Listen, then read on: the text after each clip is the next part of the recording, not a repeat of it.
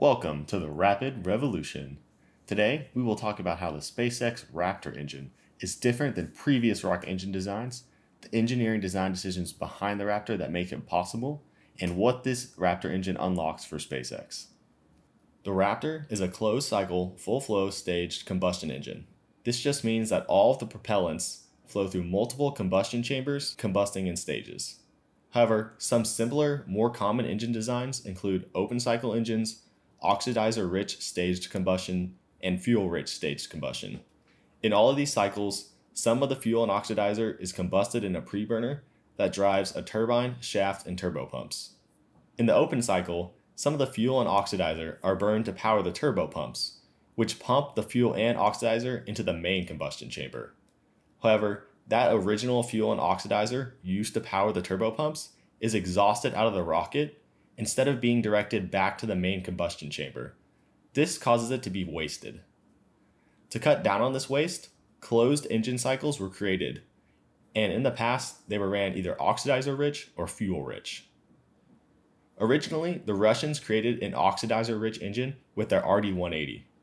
In it, a little fuel and all the oxygen is sent to the preburner to power the turbines and the turbopumps. As this high-pressure, hot, gaseous, oxygen-rich stream hits the turbine blades, it would melt basically all normal metals. However, the Russians developed a crazy metal alloy that could withstand these powerful corroding effects of this oxygen, and they did this in the 60s. However, on the American side, a closed fuel-rich engine was developed using hydrogen as the fuel to burn with oxygen. This engine is called the RS-25, and it powered the space shuttle flights. Ultimately, this engine had two different preburners and two different turbopumps.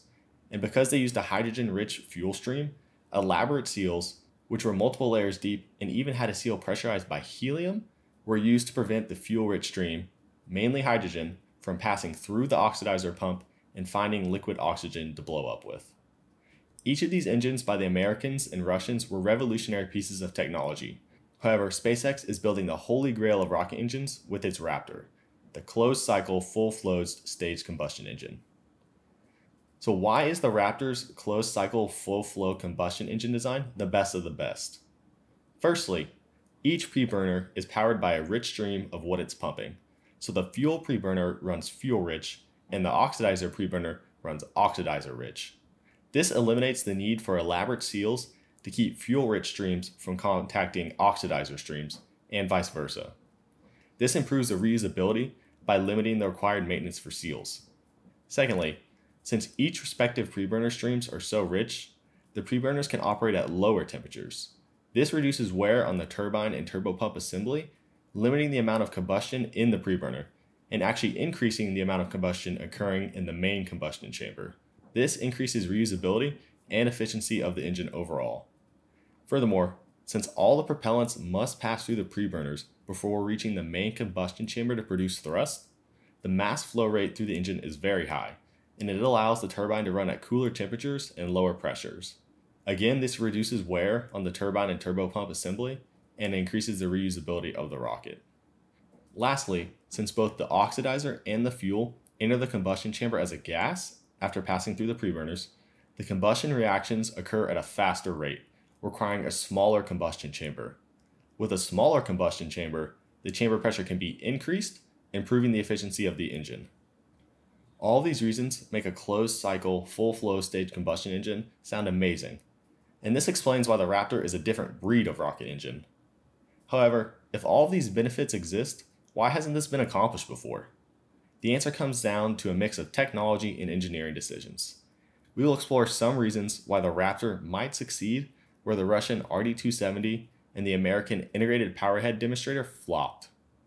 Firstly, we will discuss two engineering design decisions that make the Raptor engine operable at all without even considering the larger goal of reusability. First off, SpaceX has developed their own proprietary SX500 Inconel superalloy that can resist the corrosive oxygen-rich streams in the oxidizer preburner. Because this alloy contains exotic elements like rhenium, molybdenum, and others, the metal forms a single crystal alloy with no grain boundaries for the hot, corrosive oxygen to attack. Furthermore, when the alloy is heated, it forms a stable passivating oxide layer. This acts as an outer shell to to protect the metal surface from further attack, and it preserves the metal's strength.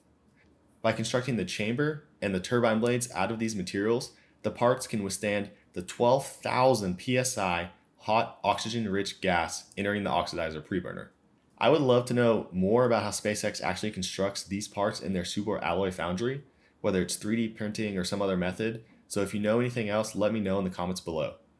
Secondly, selecting methane as the fuel has a lot of great benefits for the overall rocket system design.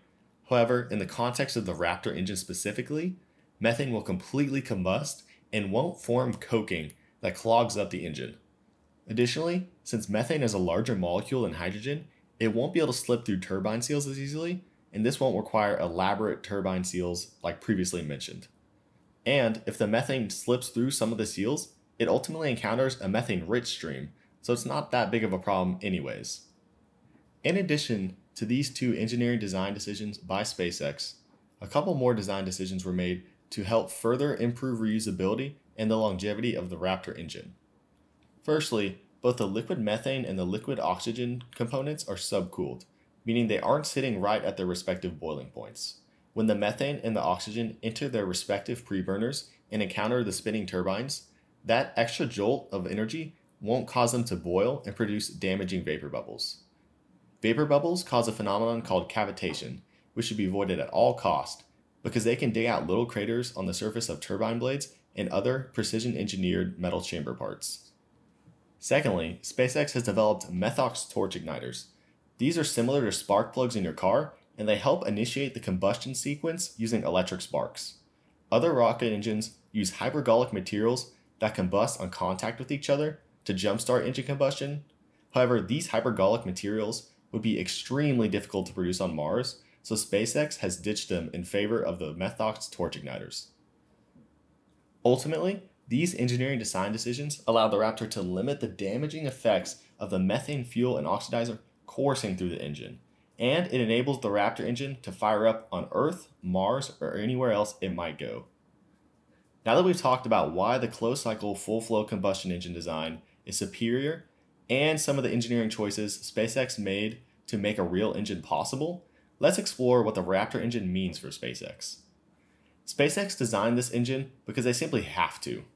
The American attempts by Aerojet and Rocketdyne and the Russians' attempt at an engine like this failed for a wide variety of reasons, but ultimately, full-flow closed-cycle engines aren't necessary to put mass into Earth orbit.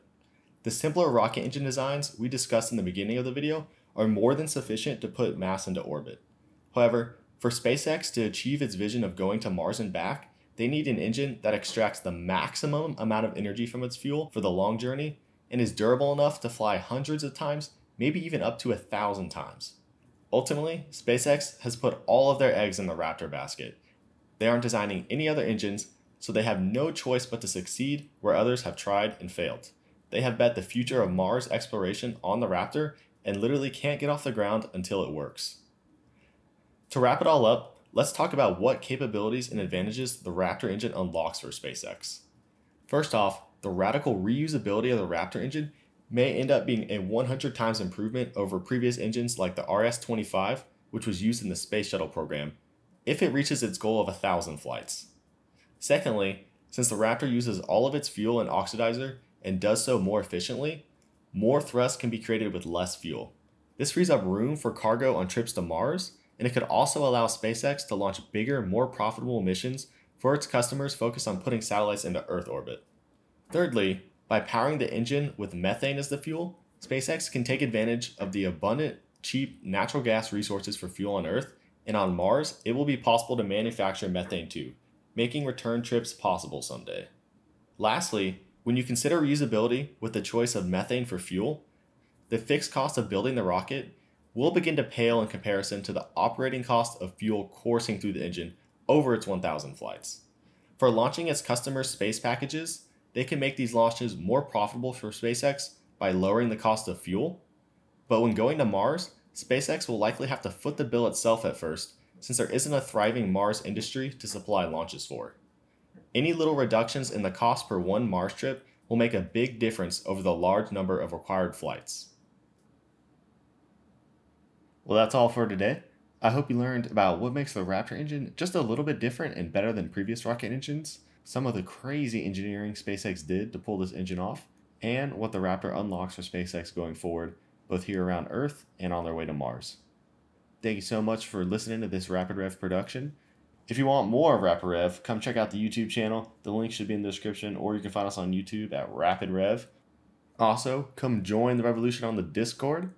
We talk about rockets, we talk about electric cars, we talk about the grid, we talk about the future of energy, we talk about all sorts of different technology topics. So if this interests you, come check us out.